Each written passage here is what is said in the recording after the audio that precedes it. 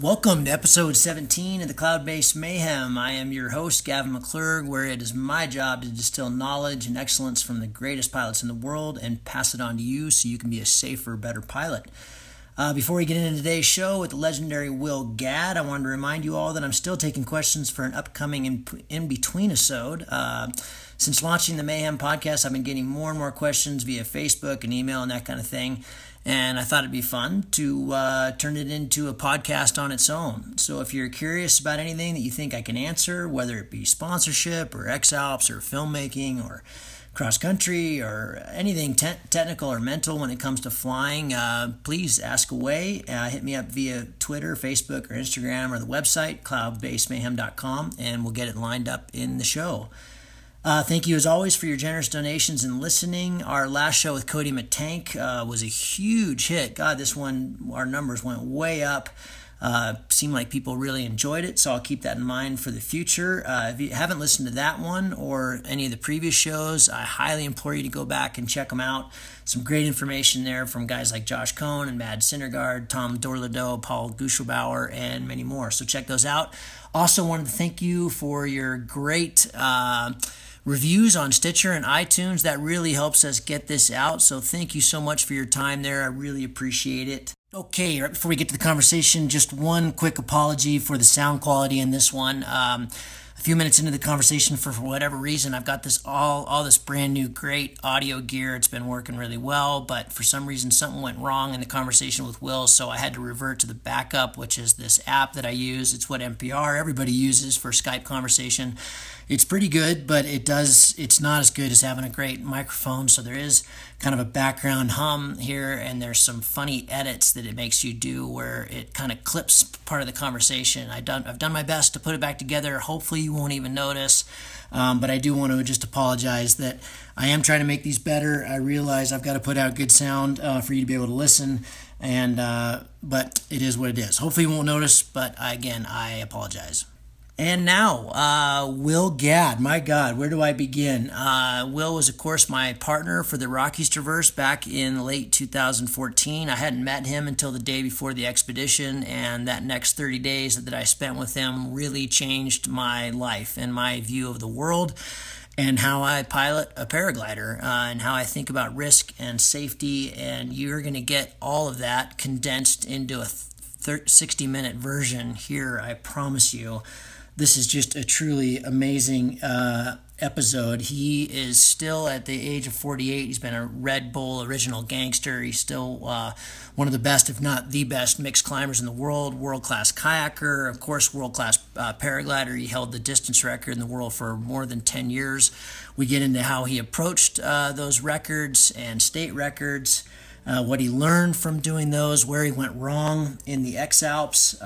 He's a blogger, journalist, public speaker, the father of two beautiful kids.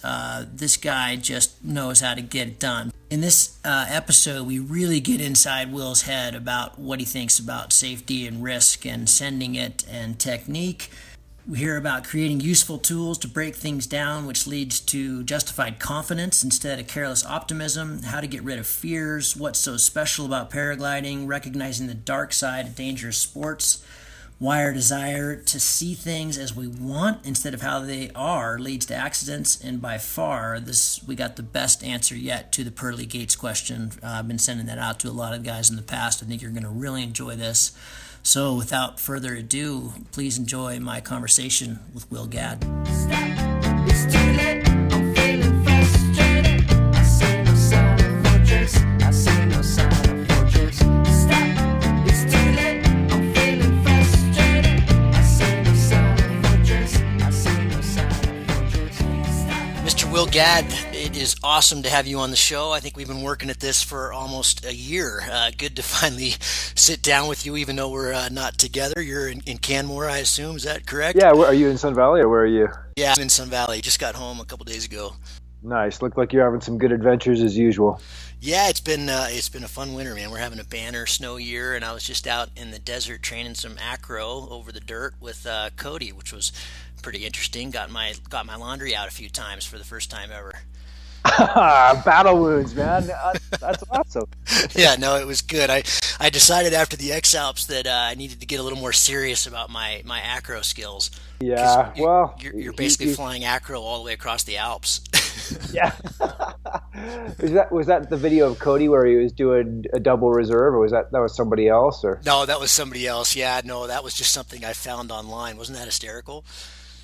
Yeah, I guess it's hysterical because it all worked out well, but yeah, that was not a good day. No, exactly. I think the title of it was Maldia. Yeah, no, that was not a good day.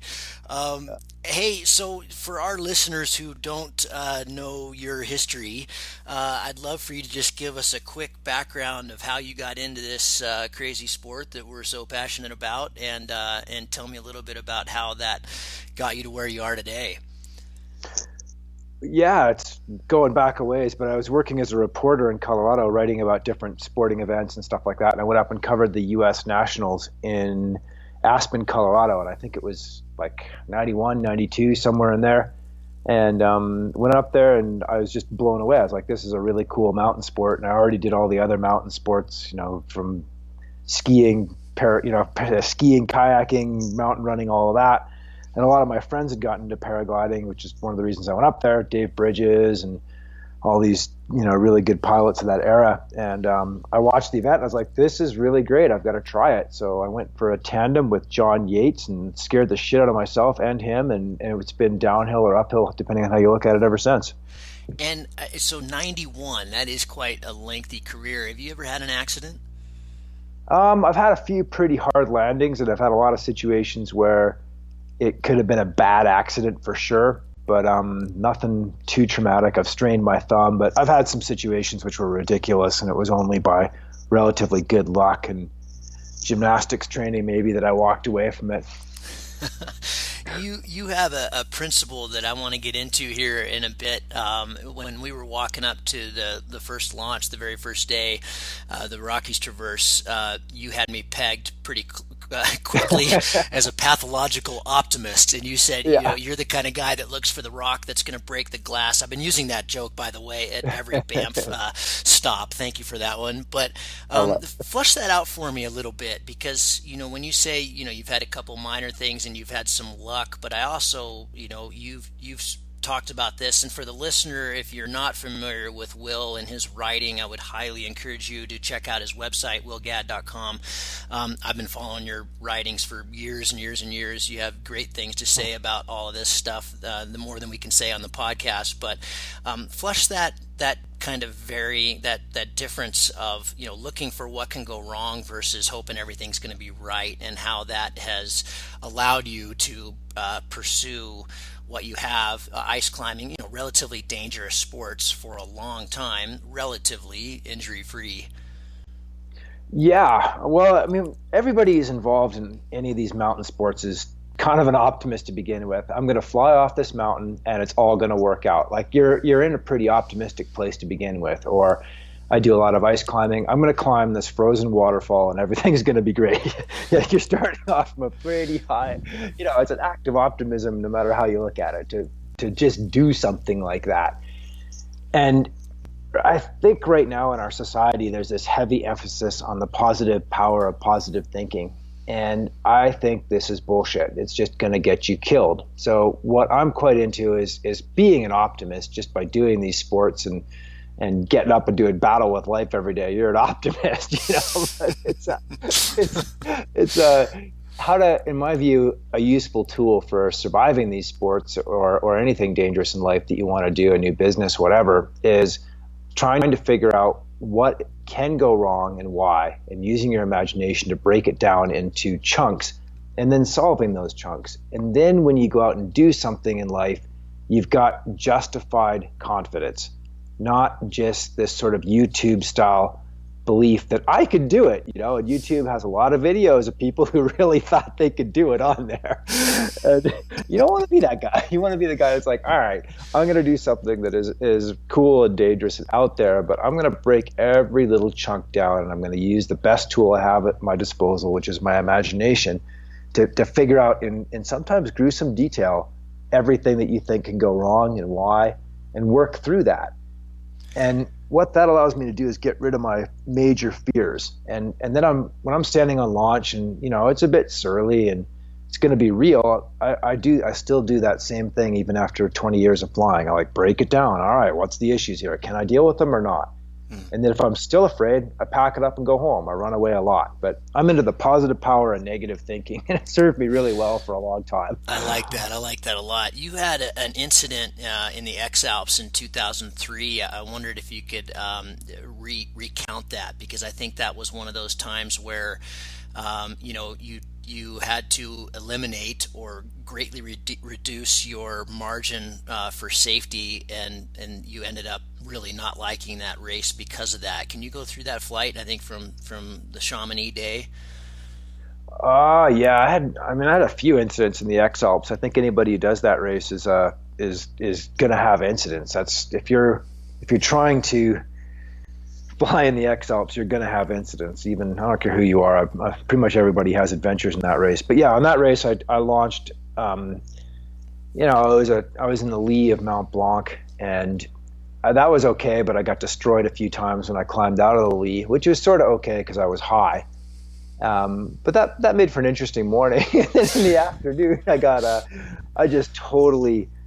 sort of blown by the wind that was coming over Mount Blanc and down into the Aosta Valley, and that valley, it's just not where you want to be. It's full of high tension lines and power lines and dams and cities, and it's just mayhem in there. And I was flying along, going 40 or 50K, thinking this is great, kind of ridge soaring a bit. And then I looked down, and 100 meters below me, all the trees were just bent over. And at that time in my career, I didn't have as much experience with really strong valley winds because we don't get them to the same degree in the Rockies and most other places I fly. And I was like, yeah, there'll be a valley wind, but 20, 30K, whatever, it's the end of the day, it'll be fine. And I landed in this thing, or I went into this wind and started going backwards up the valley at a pretty incredible rate of speed and dodging power lines. And eventually I managed to sort of crash beside this sewer plant.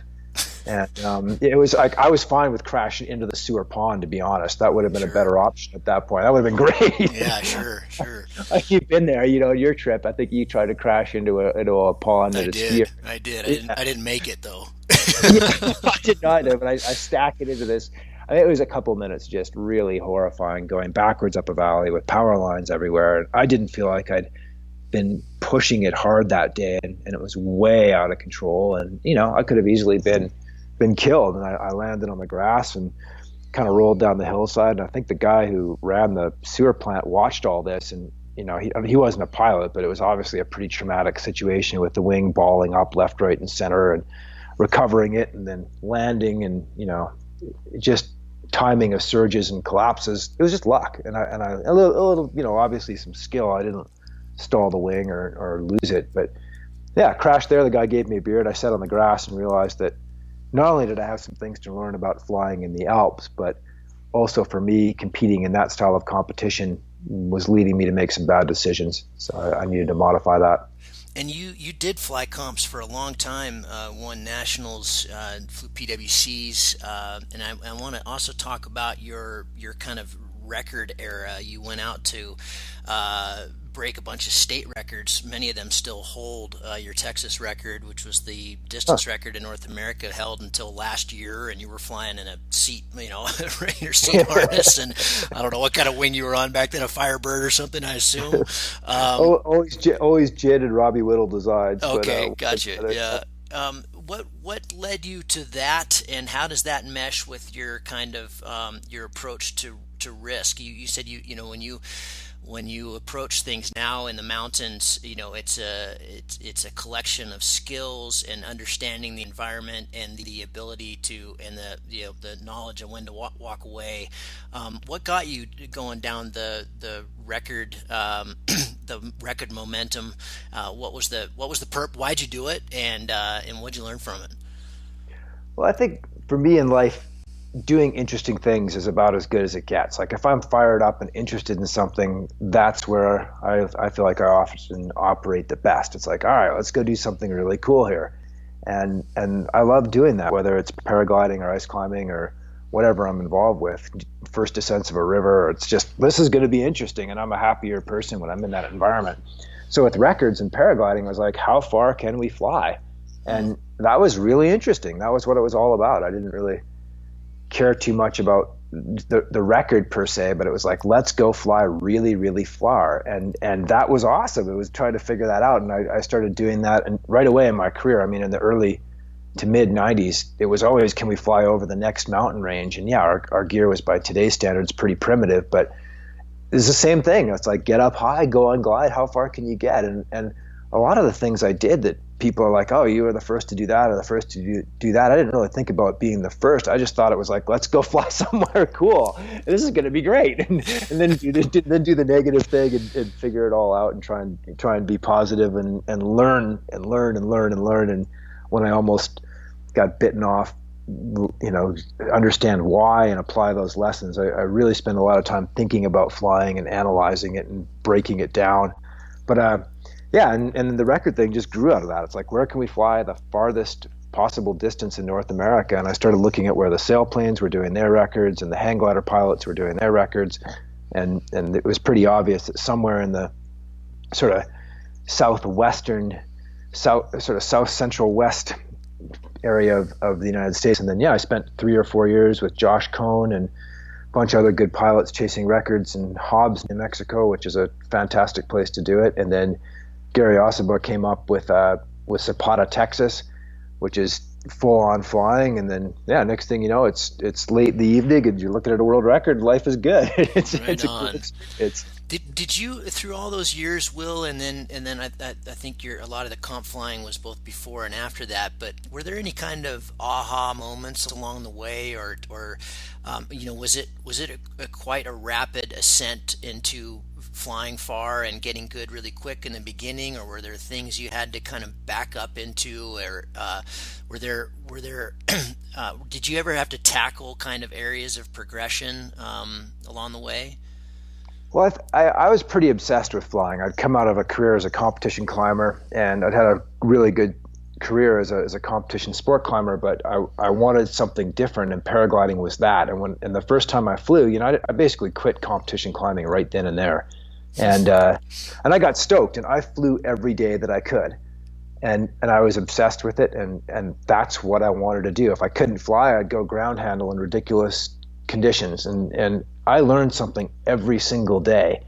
And I progressed, not because I'm any good as a pilot, but because I am quite good at going at it as hard as I can and just learning as much as I can day after day after day. And I mean, that first year I spent New Year's Eve flying at the point of the mountain with Steve Merritt at midnight, just because it turned on. And we're like, dude, we got to go. I don't think we even had anything at all to drink. We were just so stoked to go flying. And I flew every day in the winter, even though there wasn't a thermal to be seen anywhere. And, I'm living in Boulder, Colorado. And if it was like any hope of turning a circle, I was out there on the hill. And there were a bunch of pilots like that, and they had the same mentality. And we were not competitive. We were very supportive of each other, and, trying not to get killed, because it still is a risky sport, and we were watched out for each other. But it was hardcore about who was in the air at the end of the day. You milk everything out of the day, and there are a bunch of guys who went at it with that attitude. And being surrounded with people who structured life so they could fly pretty much every day and were good at it and were motivated to max it out. It's like, who can go farther? And man, you went. And it was never a discussion about whether or not to go cross country. It was like somebody was going, and it was like, okay, who can do the coolest thing with the day? It wasn't a competition like beating everybody else, but it was like trying to do the coolest thing you could with the day and stay in the air the longest and go the farthest. And that really structured my attitude toward paragliding. It's like you do the most with what you've got. And I don't think I got any good at these things because I was talented at them, but I did obsess about them and restructure my life pretty radically so that I could go fly at nearly every possible opportunity. And your stoke after all these years is still really high. I mean, I know you're a lot more versatile than I am. You get pretty passionate about ice climbing and guiding and other things as well. But what has kept you so excited about what we're doing after all these years? Well, paragliding is a complicated sport. Just when you think, yeah, I've kind of got this figured out, you learn something new. I got waved the other day and wound up at a ridiculous altitude above the Rockies, and it's like, how does that happen after 20 some years of flying? On a day that I didn't think there were any significant winds aloft, that I get waved and I get beamed out of my local valley here, and I'm like, I'm on the moon. I'm a hazard. It's like, so, and things like that in paragliding, it's just intensely interesting on a small scale. Like, why are there thermals here today? What's going on with that? How does it work? And on a big scale, why am I getting beamed out, and what's going on with that? And it's endlessly complicated. And I think that's the real reward of paragliding, is solving these intensely complicated questions and understanding them. And there's always unknown unknowns in paragliding, things you just didn't know you didn't know. And that makes it engaging in a way that very few sports are to me. It's always the mountain sports that have some of that, but paragliding has got more of it than others for sure. So yeah, I'm fired up to go fly. My next question was, why is it worth the risk? And you've just answered that, so nicely done. You don't even need to answer that one. Should look at, though, I think everybody who flies should have an answer to that question of why it's worth the risk. And the answer shouldn't be, well, I can be safer than anybody else, because everybody makes mistakes and errors, and in paragliding, those errors are certainly likely to put you in the hospital or kill you. So you got to have an answer to that question. I think that's a really good question. Everybody's answer is going to be different. It's not like one size fits all, but asking that question for me helps me make better decisions about what I'm doing, not only in paragliding, but in ice climbing or mountaineering or guiding or whatever I'm doing. Well, answer it for me then. How do you perceive that these days? Well, it's different than when I was younger. I think when I was younger, it was simply, this is the coolest thing ever, and I'm going to go do it. And I was broadly okay with dying doing it. That's how it works. And I think that's not a bad state to be in, actually. That's, if you're, especially as like a young guy, you're going to either turn to a life of crime or do really cool things. It's like, kind of stimulus. So true. You're not get it. Like, you're not going to get it trying to fit into a cubicle. Like, I'm not going to fit into an average workday environment. Other people are, and that is awesome. And I'm not trying to denigrate their experience at all. But for me, that's not going to work. So I need more positive things to do with my life, and paragliding certainly fits into that, and so does climbing, and they're beautiful and wonderful. But it has changed. I look at the days differently now than I did when I was younger, and I'm not willing to take the same level of risk. And I do recognize that all of these sports, can and may ultimately kill me, and I'm still okay with that. It's who I am and how I look at the world. But I've definitely backed down my tolerances for risk on any given day a fair amount over what it was in my 20s and 30s. It's today's always a good day to come back, and that's how I approach every day I do any of these sports. It's like, all of these sports are very dangerous, but today is a good day to do them right and make good decisions. I want to be back at the dinner table tonight, and that's helped me work with them. But they're magic, in total, these sports are wonderful, and I believe that they're magic, but they also have a very dark side, and you have to also recognize that and be in touch with it, and realize that accidents can and will happen to me, to you, to anybody who does these sports, and then make better decisions as a result. So in total, it's worth it, but no one day is worth getting destroyed for. I walk down a lot from my local site. If it's not really on, or I just can't figure it out, nothing makes sense, I don't become the human probe and huck myself out there. I'm like, right, I don't get it. Today's a good day to have had a great hike, and I'll go rock climbing and back it down. But yeah. Will, talk to me about contentment. You had this enormous year last year. You climbed Helmken Falls. That thing beat the shit out of you guys, but you pulled it off. We did the Rockies Traverse together. You went and climbed the last ice on Kilimanjaro, and then you polished it off by climbing the spray ice at Niagara. By any standard, a lifetime in a year. Just amazing. One of the things that I battle with sometimes is you get done with something like that, and the desire for the next is just huge. What are you going to do next? Because the highs from those endeavors, the planning and pulling it off and being fit enough to do it is super, at least for me, super addictive.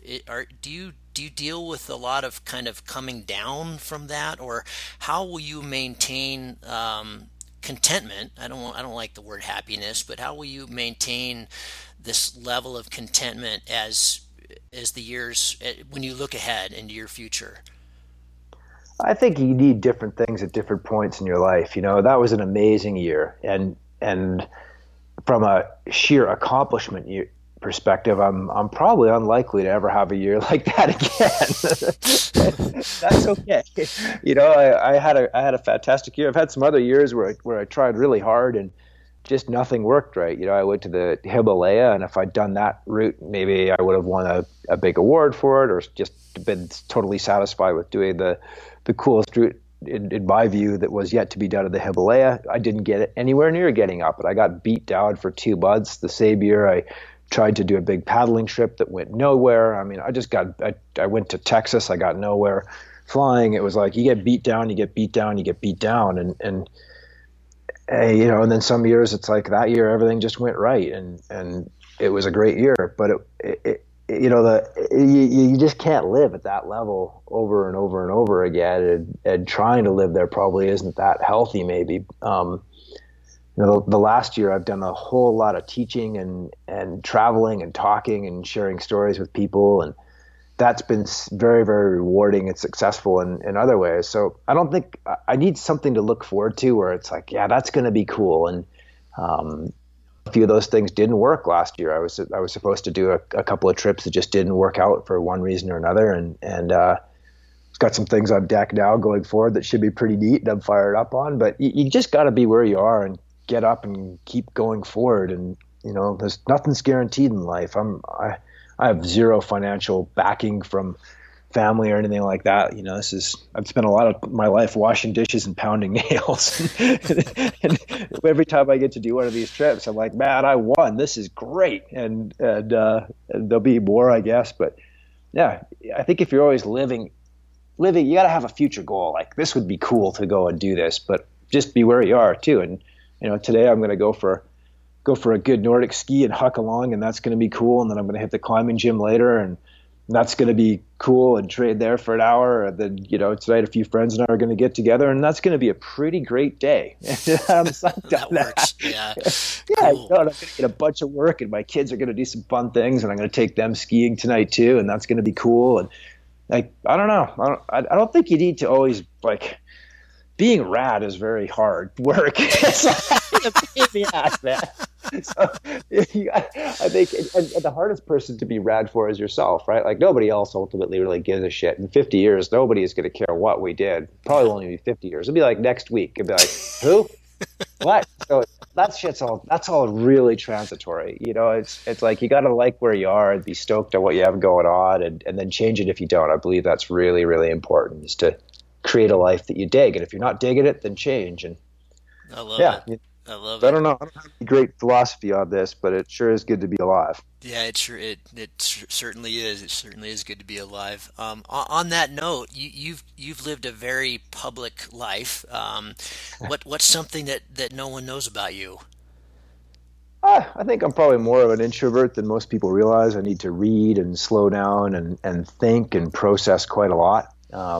And I dig that. I'm kind of a product of the punk era, where life's loud and meant to be lived, and you do it yourself, but you better think about it and try and come up with something that's cool. And that thinking is really, really important. So as an ADD child of the 80s, I kind of like, if I don't do that thinking, my life gets really Western and sloppy, and I've got to put it all back together. So that introverted time is important in life for me, for sure, and for all of us. I had one thought for you, Gavin. You might get a kick out of this.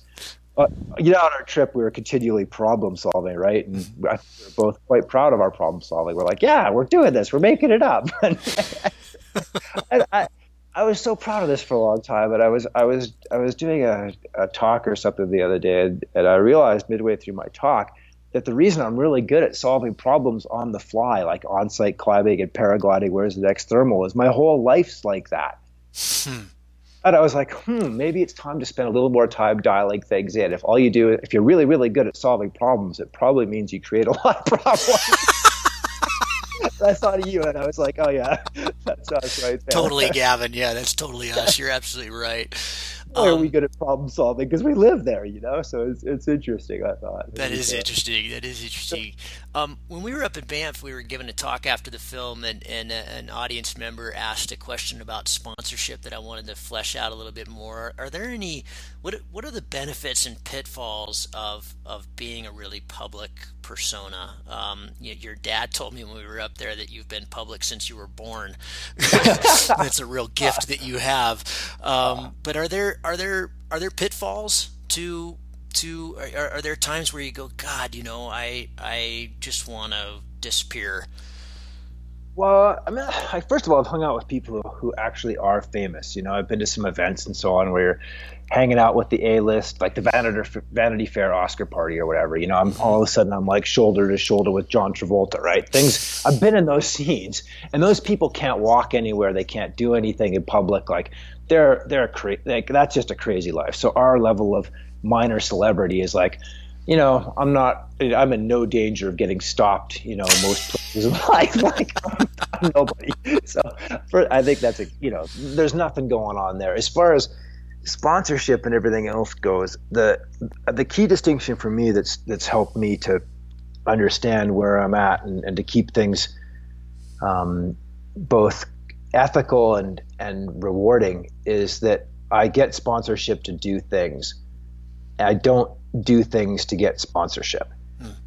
And I've seen the careers. Yeah, it's pretty important. So if you're like, I really want to go climb the last ice on Kilimanjaro, and Red Bull has said no, I think they said no 6 times to that project. And then finally I cobbled together plane tickets from one company and a bit of help from another and cobbled this trip together, and we went and did it, and it turned out to be super successful from what sponsors want, marketing and awareness and everything else.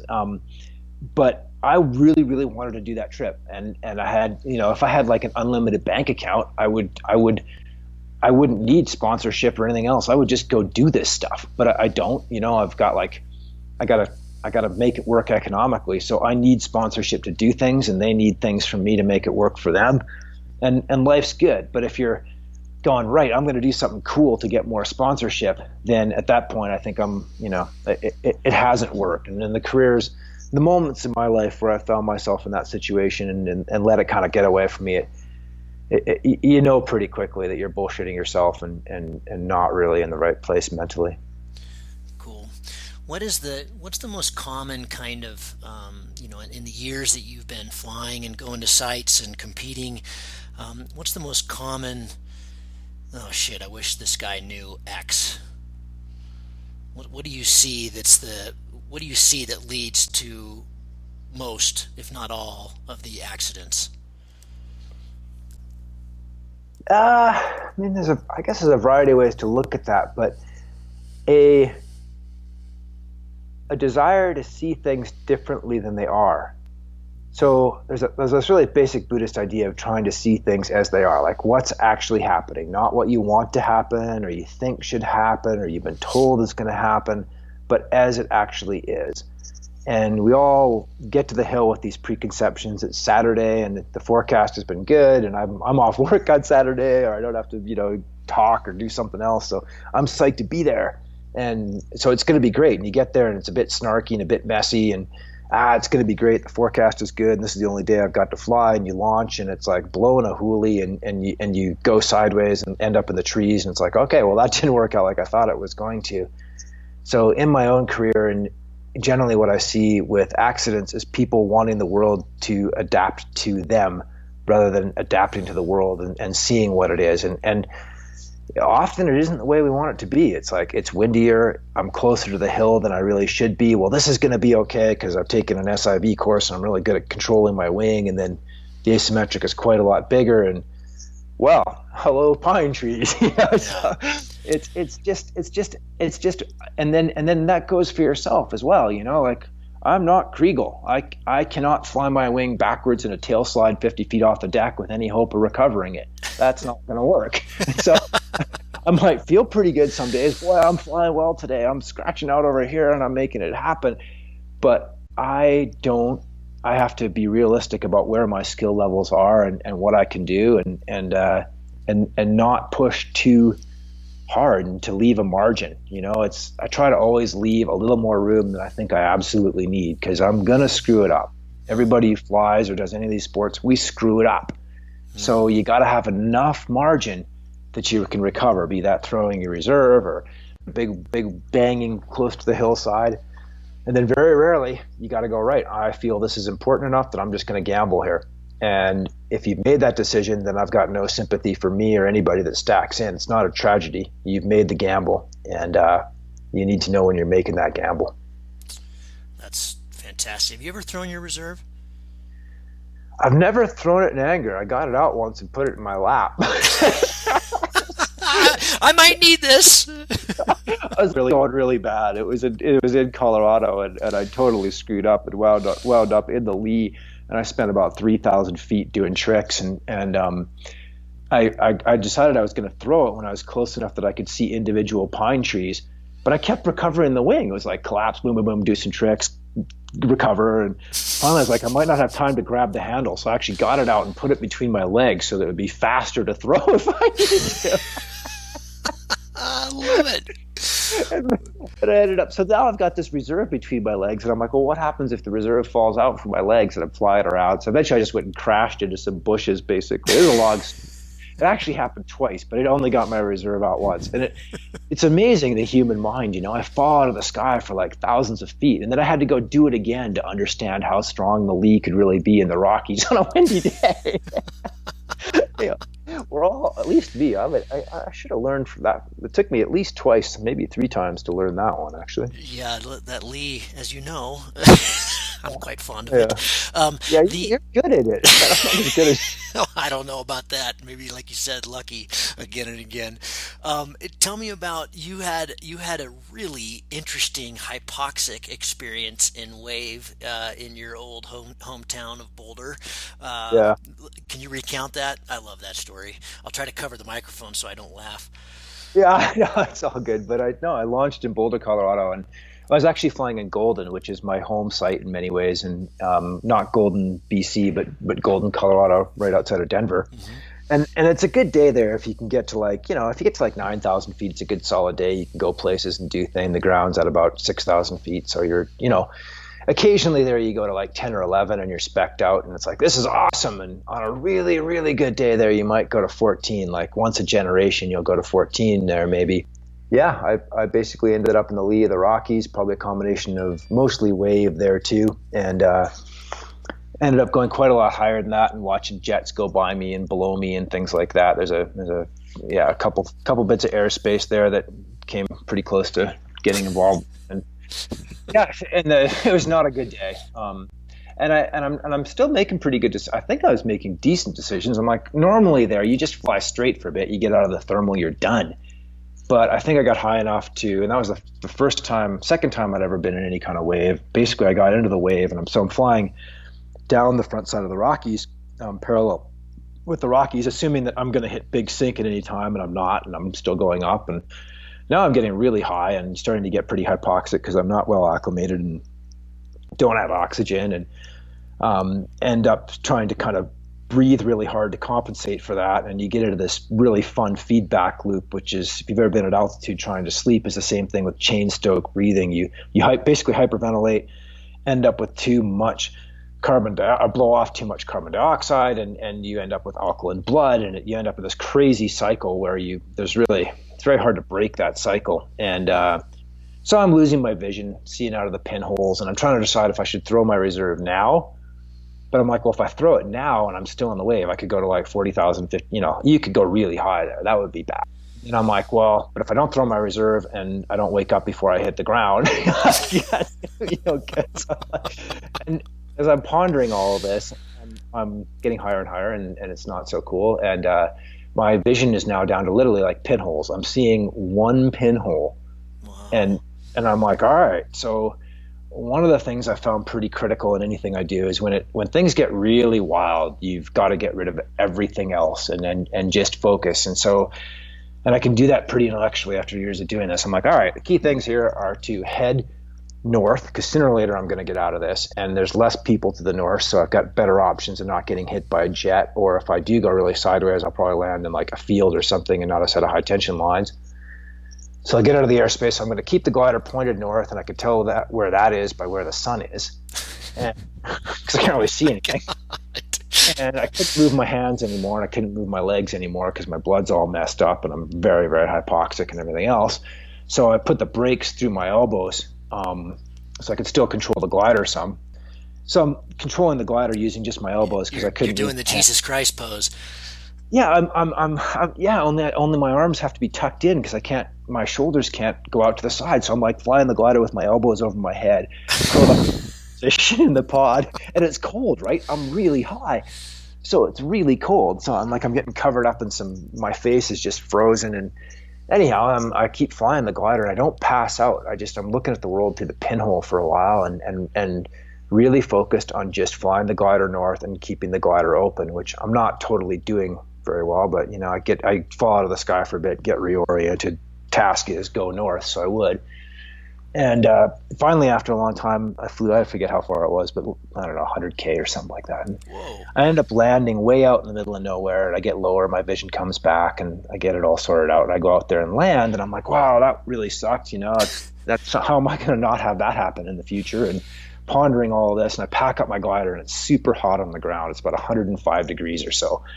And I start hitchhiking, which is what you do. And it took me a long time to pack up my glider. It probably took me an hour. I was just totally brain dead, and stored all this out and pack up my glider, start standing beside the road hitchhiking. And I'm standing there and I'm like, why is nobody picking me up? It's like, yeah, I'm not the best looking guy, but come on, nobody is even everybody's swerving to get around me on the road. I'm like, what is wrong with all these people? This is the most unfriendly people I've ever met. At which point my hands are starting to thaw out, and I'm starting to kind of get back with the program. And I realize that I'm still wearing a black balaclava. So I'm standing out there at 105 feet. Hello, I'm a serial killer. Pick me up. Yeah, with a big bag on my back that probably has a body in it. Nobody's going to pick me up. Interesting, I spoke at a hypoxia conference. So this is all the people who deal with hypoxia professionally, mainly in medical settings for surgery patients and other people with compromised lung function and so on. I spoke at this conference, and I told all my hypoxia tales, and there's a bunch of them. And my question to the audience was, how much smarter would I be if I hadn't have had all these experiences? And the general consensus was about 10 to 15 IQ points over it all. Are you serious? Yeah, Whoa. Holy shit. So I didn't. I was like, okay, well, I wasn't that brilliant to begin with, but it was pretty interesting. But they also said that I could probably rewire my brain in other ways as I aged, and I was still young enough to maybe get away with it. But it was an interesting thing to know that I was damaging myself. That is really wild. Holy cow, 10 to 15 points. That'd be substantial on me, man. Dude, I could have been way smarter than this. God, I could have been something. But anyhow, it was a realization. So yeah, don't get waved, and if you do, you got to turn and fly away from the wave. Flying in line with the wave was not a winning strategy. But I couldn't turn out and go that way because the Denver airspace was right there. I basically had to pick a direction and fly it, and then I didn't have enough brain power left to make any more decisions at that point. In that vein, let's go to the opposite end of the spectrum. Do you have kind of a standout flight in your 20-something years of flying? Do you have one that's just, that was the one? I love going flying. So many flights I've had are just great memories. The flight we did, our final really big flight there was awesome. Our flight on the final day where we just how far did we go? 30K or something, yeah, and we felt was amazing. Yeah, we felt like we'd won, and it was late in the year. It barely worked, and so I don't think there's any one. It's just the experience of flying for all these years and getting to see the world. That's what I love as much as anything, is getting up high on a paraglider and seeing the rivers I paddle and the mountains I climb, and just getting to see it all laid out on a pretty slow speed event. I fly over these mountains in jets all the time, and it just zaps by, and there you are. You're at the place you're going, and you haven't really seen it. But on a paraglider, you see it and you know it, you know. And I never really understood the scope of the U.S. until I flew across it on a paramotor way back in the day. You know, we took like 30 some days to fly across the U.S. and I've got an idea of what it looks like all the way from Ventura, California to Kitty Hawk. Wow. You know, the whole trip, and that's the thing, that any flight like that, you know, that first flight, when I remember the 94 Canadian Nationals flying from Golden, BC down to Radium, it took me 11 hours. So my average speed was like 8 kilometers an hour, right? But that was one of the best flights ever, because I remember Willie Mueller was like, it was my first flight with a Vario, I think, and he was like, when it beeps, turn, and I took that advice literally. And 8 kilometers an hour, like, but I flew like 90K, and I was so pumped, man. I was, I was just so. It's beeping. I'll turn. It's beeping. I'll turn. Yeah, it would make it beep. I'm sure half the time I was turning, I was going down in the net effect. But how great was that? Like, it was an awesome flight, and it was great. So I don't know. I just like going flying. I don't think. So many good flights. The world record flight, you know, that was a pretty cool flight, because we tried and fought so hard for those flights, and then to finally have it happen and realize that I was like on glide to a world record. That's all I really wanted, was to fly as far or farther than anybody thought possible at that time. So I don't know. Paragliding is great. Flying at midnight with Steve Mayer on New Year's Eve in the air. We spent New Year's Eve in a snowstorm at the point of the mountain getting blown backwards, and it was great. So, I don't know, man. Those early flights with Chris Santacroce and that whole team of guys, and I don't know. It's been a great ride. I really, really enjoyed paragliding, and I got a few goals for this summer to get out and chase. And I wish you the best of luck on your flight. I gave you a good reference to Mads. We just Skyping with Mads this morning. He wanted to say hello. He's pretty excited. That's going to be that's something I've been dreaming about for years. You know, it's going to be exciting. For sure. Yeah. All the questions you've asked me, I should ask you. I'll turn it around when I get back. One of these days. Well, it might take us another 6, 7, 8 months to come together on that, but yeah, exactly. Yeah, dude, well, I wish you the best of luck with that. I think that'll be a really, really cool. So isn't the X Alps happening this summer, or is that next summer? Next summer, yes. I'm on kind of a maintenance program right now. Ben calls it Gavin's plan to not go backwards, and then picking up in October this next fall, I'll get into the meat of the hard training again, and try to do it again before I get too old. Well, who was some guy who was like 50? The year that I did it, he did an amazing thing, or maybe it was the second year that I did the X Alps the first year, and then the second year and the third year I reported on it. That guy was like 50 something. Walter, maybe, great guy. Yeah, and there was the Japanese guy, and then last year Eric Reinfeld, he was pushing 50, and he did really well. The Swede. So yeah, as long as my knees can hold it together, I'll keep trying. It was fun. It was a pretty amazing event. Yeah, that's an athletic battle for sure. I don't know. I couldn't handle the walking on the roads. That just was not interesting, and that it all fell apart for me pretty quickly. But it was a cool event. I sure do hope you do. I hope you fly it safely and get what you need out of it for sure, man. Me too. Well, that's why I'm doing all this acro training. I have a new profound respect for reserves after the last couple of weeks. I got myself in all kinds of problems, but good stuff. It was all the stuff that I needed to be doing. So, because like you said, I'm no Kriegel either. Well, it's good to realize that in your life, and that was you were okay landing on the dirt under. Yeah, it's quite soft out there. It's kind of like that Chelan type dirt. It's quite soft. Yeah. We're just outside of Zion, and pretty impressive to watch. Cody throwing infinities and misties and he's doing everything, and it's pretty impressive. I'm nowhere near that level, but it's fun to try. Yeah, he's going well, eh? He's a good pilot. Yeah, he's going really well. Hey, Will, just before I want to be respectful of your time, I just have a few kind of like what I call, what Tim Ferriss calls, actually, I'm a podcast junkie, kind of like crossover. Actually, I've got one real question for you and then just some quick ones. But you don't have to answer them quick. You can answer them however you want. But I ran into a guy down at the Monarca that had a theory about, he was asking me about paddling. He knew I used to be a paddler and you're a paddler. And he thought that there was a ton of crossover, that he's seen paddlers get good at flying really fast. I just wanted to get your thoughts on that. Well, I think that's a good theory, and I remember the first time I seriously got my butt in the sky, and there were a lot of people watching at the time, and I got destroyed and like did a whole bunch of tricks and fell out of the sky for a while, and the people in the gun are like, you're that's terrible. You just did like, how did you like sort that out? Weren't you really scared? And I was like, well, it was just like being underwater in my kayaks, except I could breathe, so it wasn't that bad. and that's sort of true and sort of not. But it is true that if you are used to being disoriented and taking a beating, then the paragliding ones seem a little bit less severe. And then the way you fly a paraglider is pretty much identical to how you paddle a kayak.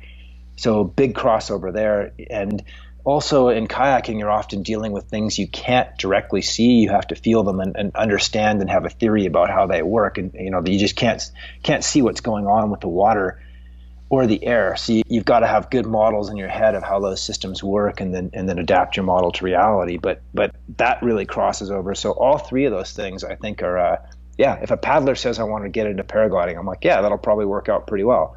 If a climber says I want to get into paragliding, I'm like, all right, this may involve an uphill road. Kayaking is a very flow sport, same as like alpine ski racing. An alpine ski racer wants to get into paragliding, yeah, that makes sense. If you're like used to if you're a triathlete, maybe not so much. Right.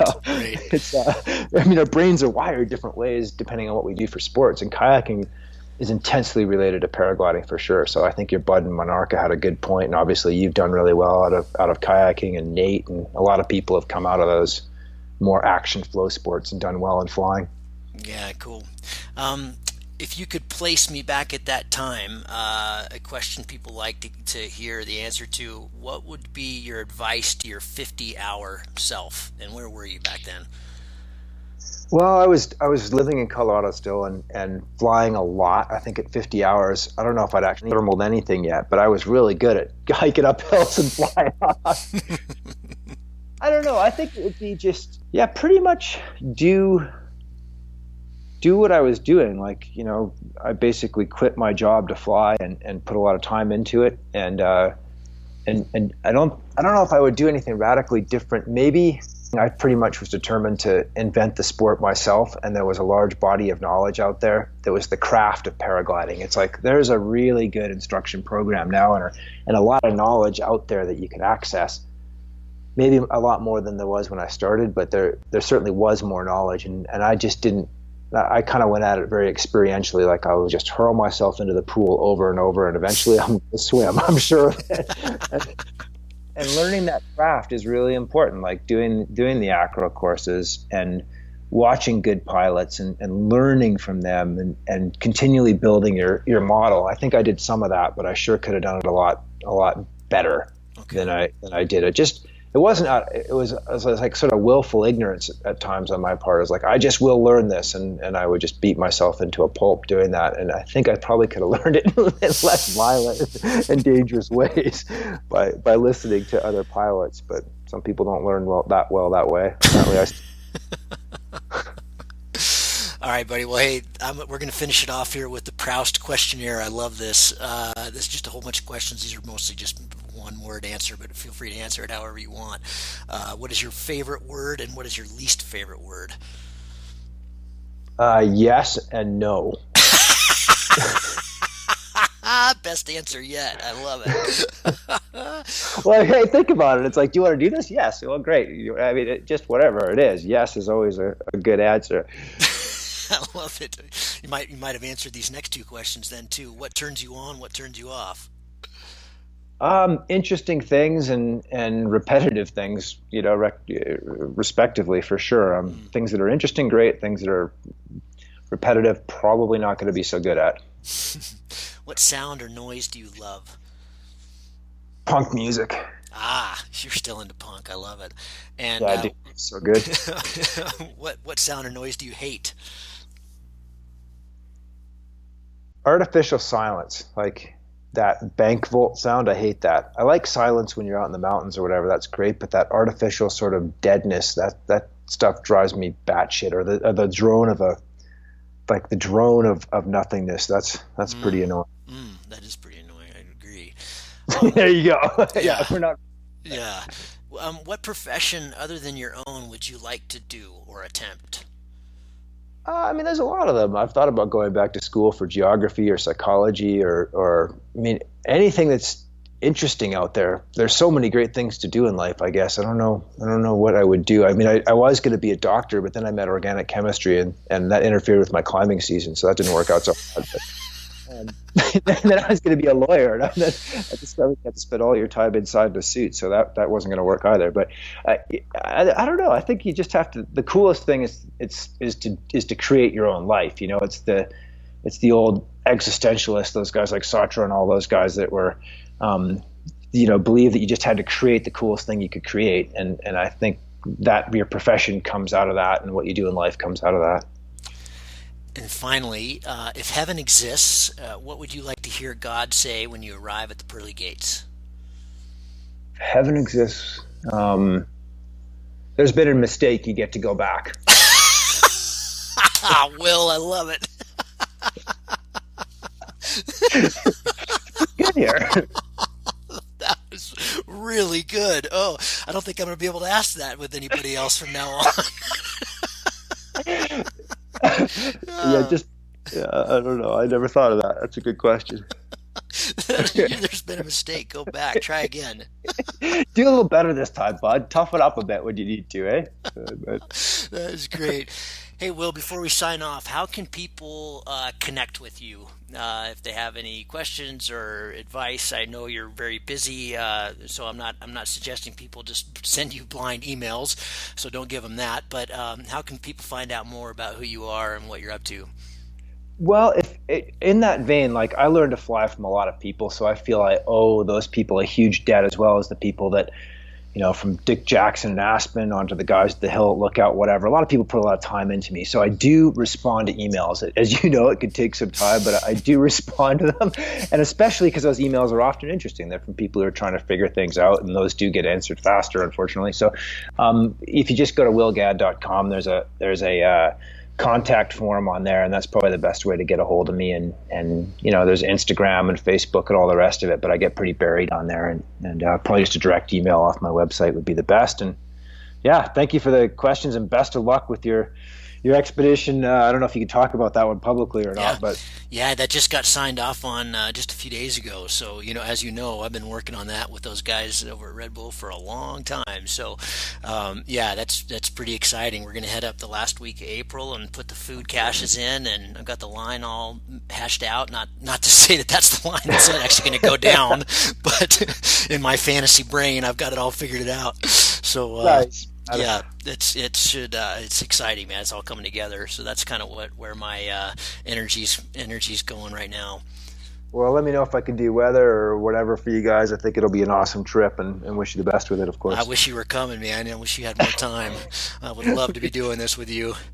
I would too, but I'm pretty sure I'm not capable of spending that much time with unknown goals and stuff. But I'll be rooting for you guys.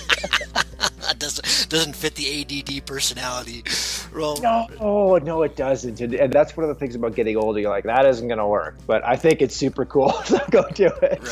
Right on. Well, we'll say hi to Sarah and the kids for me and everybody. It's so good to talk to you again, and I'm sure our paths will cross in better ways than just Skype one of these days. But thank you so much for your time. I really appreciate it, and hope the listeners enjoyed that. I'm sure they did, and we'll talk to you soon, buddy. Likewise, go well. Take care. All right, man.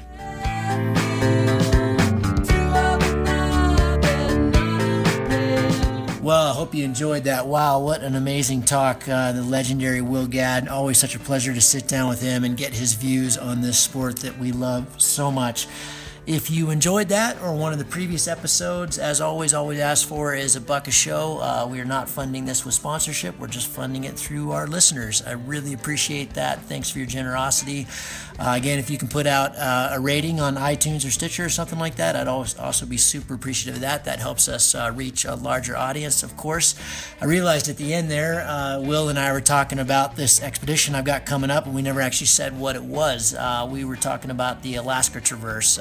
I'm doing another big Red Bull project, kind of like the Rockies Traverse with Will, but and also a new announcement. I'm doing that with Dave Turner. He's going to be my buddy on that one. It's been something I've been planning pretty intensely since 2012. So we're going to try to cross the Alaskan Range from the west to the east, starting at Lake Clark National Park, across Denali, and all the way across to the Wrangell. So if you have any questions about that or anything else, shoot them to me via Cloud-Based Mayhem or Twitter or Facebook. I'm going to be doing this in-between cast here coming up. I'm going to be heading to Canada here tomorrow. I'll be gone for a week and a half, but I've got some great guests lined up. More shows coming your way. More about the Alaska Project. Have a fantastic day. Thanks for listening. See you on the next one. Cheers.